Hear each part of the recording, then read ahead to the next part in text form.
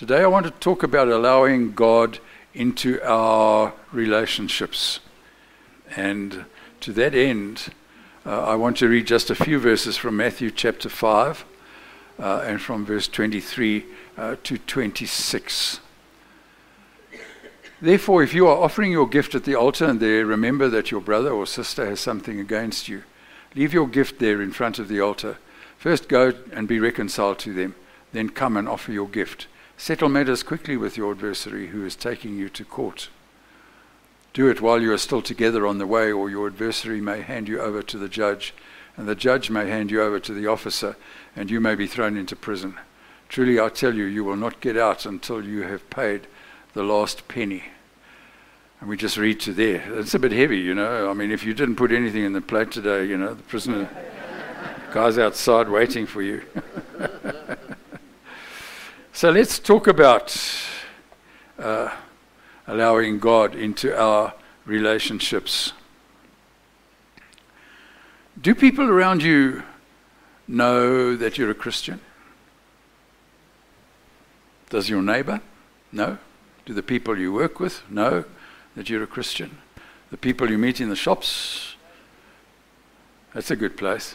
On the sports field, even better. And so on and so on. Or, put it another way, when we meet with people, do our lives tell the Jesus story? Now, I'm not talking about I'm talking about, do our lives tell the Jesus story?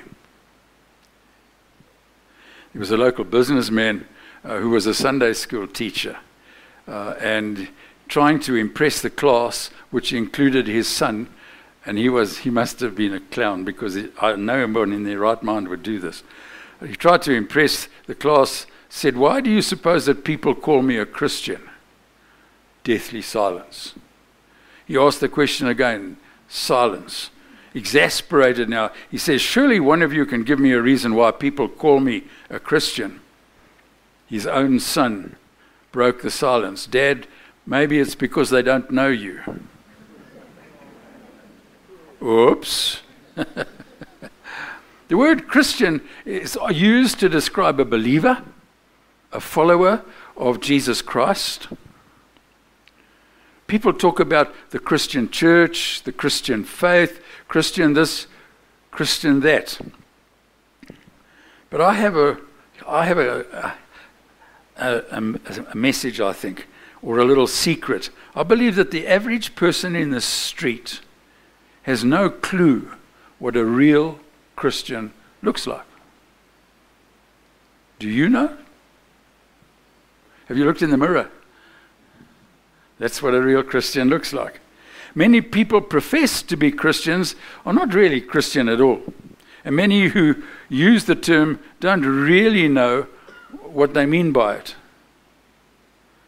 Most of us don't equate being Christian or Christianity with the life we live. That's what we do on Sunday. But Christians do more than that. It's not just about Sunday. Most of us don't equate Christianity with the life we live. And more seriously, people judge the Christian church by the examples they see in our lives. And that's a bit twitchy, I would think. Think about this. You can be born and raised in a Christian home.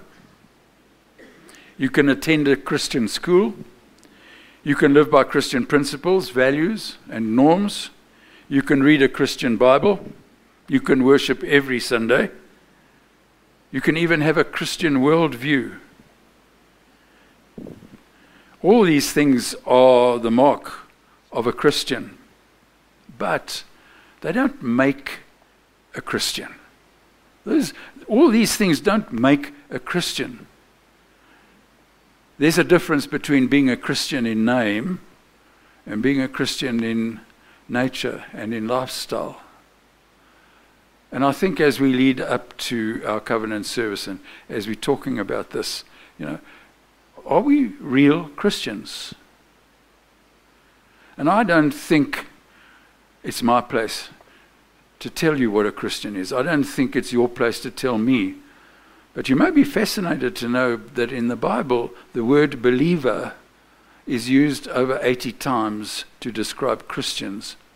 The word saint is used 60 times. And the word disciple is used 30 times.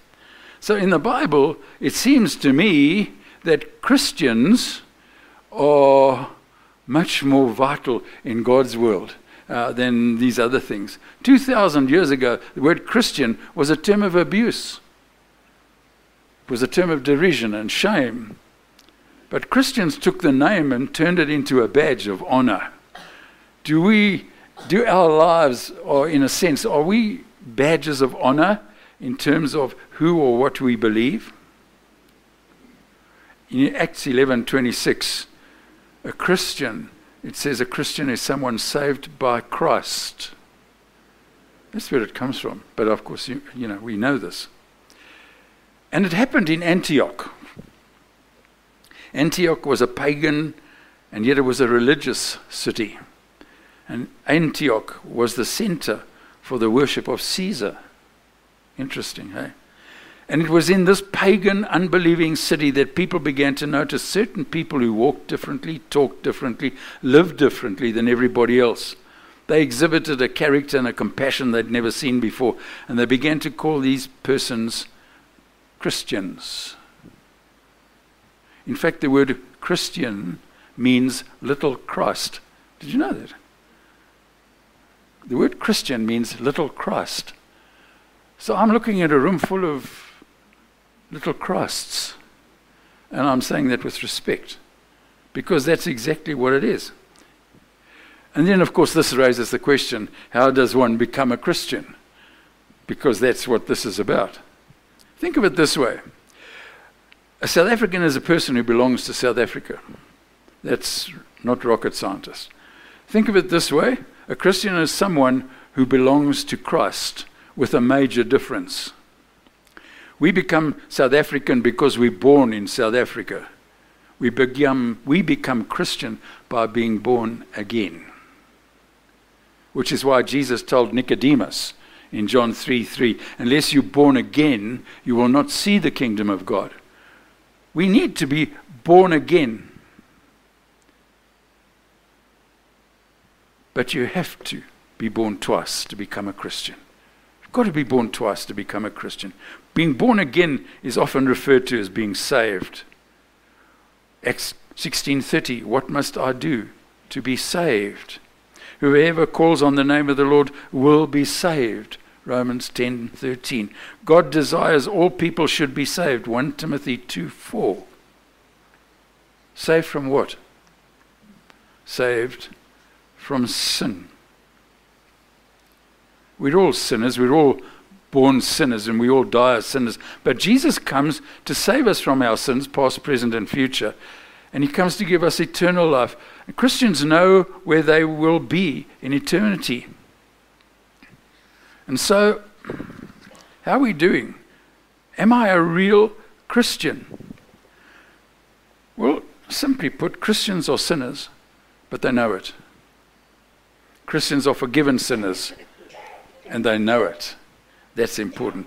Christians are people who know that they are loved and accepted and forgiven.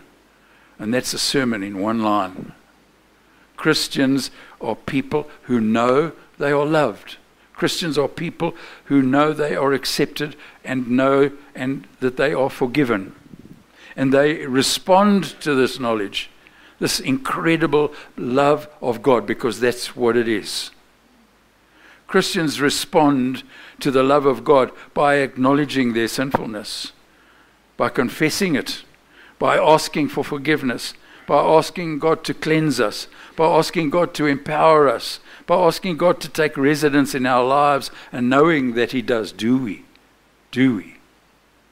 By asking God to take leadership in our lives, by putting our hand into God's hand, by seeking and searching for God's guidance. You know, this whole series that we've been doing leading up to the covenant service, this is what it's all about. Do we know who we are? Do we know whose we are? Do our lives tell the story of a risen Christ?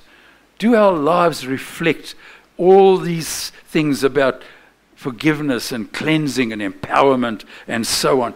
Are we putting our hand into God's hand, not just on Sunday morning? Are we seeking and searching for God's guidance and direction in our lives every day of our lives?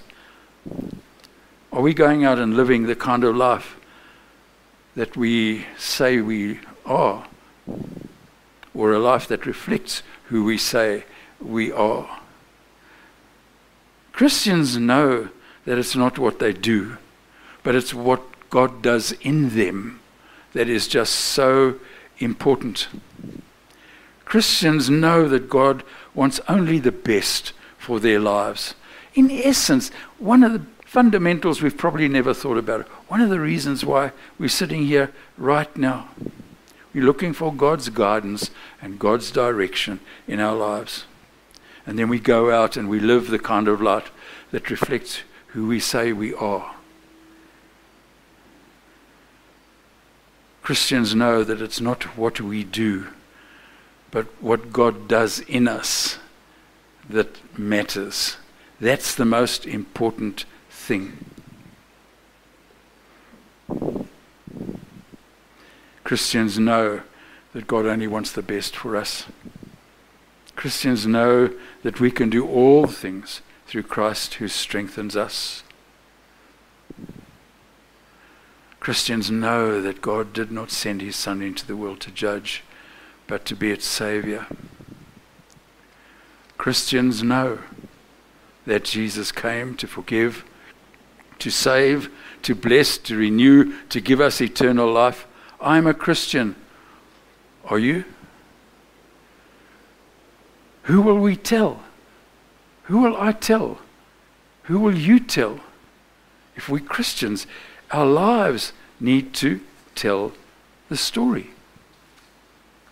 And so I think that it simply starts when we allow God into our relationships, all the things that we do day by day. Relationships, not just me and my wife, me and my children, or whatever. We need God to be part of our relationships even as we sit here. Maybe you don't know the person sitting next to you this morning, but you're in relationship with them because we came together as Christians to worship. And it's so critical that we had to allow God into our relationships. There's no other way that I can tell you. All I need to know is, are our lives telling the Jesus story? And so let's pray. I'm doing this in the first person. Today I just have the sense that someone along the way, because you are here, because you, the Holy Spirit, has spoken in a particular area in our lives. And right now it's your choice to do business with God. Right now it's your chance to choose life in the kingdom. Maybe you're dealing with angry attitudes and contempt, whether it's a marriage or a friendship, a small group, business relationship, and it's you that is withdrawing. You can be the same room with a person and you're not connecting with them. Maybe you're married and you realize that this just makes you more vulnerable. Oh God, I want to deal with it before I do much more damage. God, in our relationships we tend to exaggerate the truth. We puff ourselves up, we build up, and we deceive you. And maybe we just want to say, God, I just want to start being a person of my word. And just say yes to you. Lord, maybe we don't know who or where to love. Maybe we don't know how to forgive.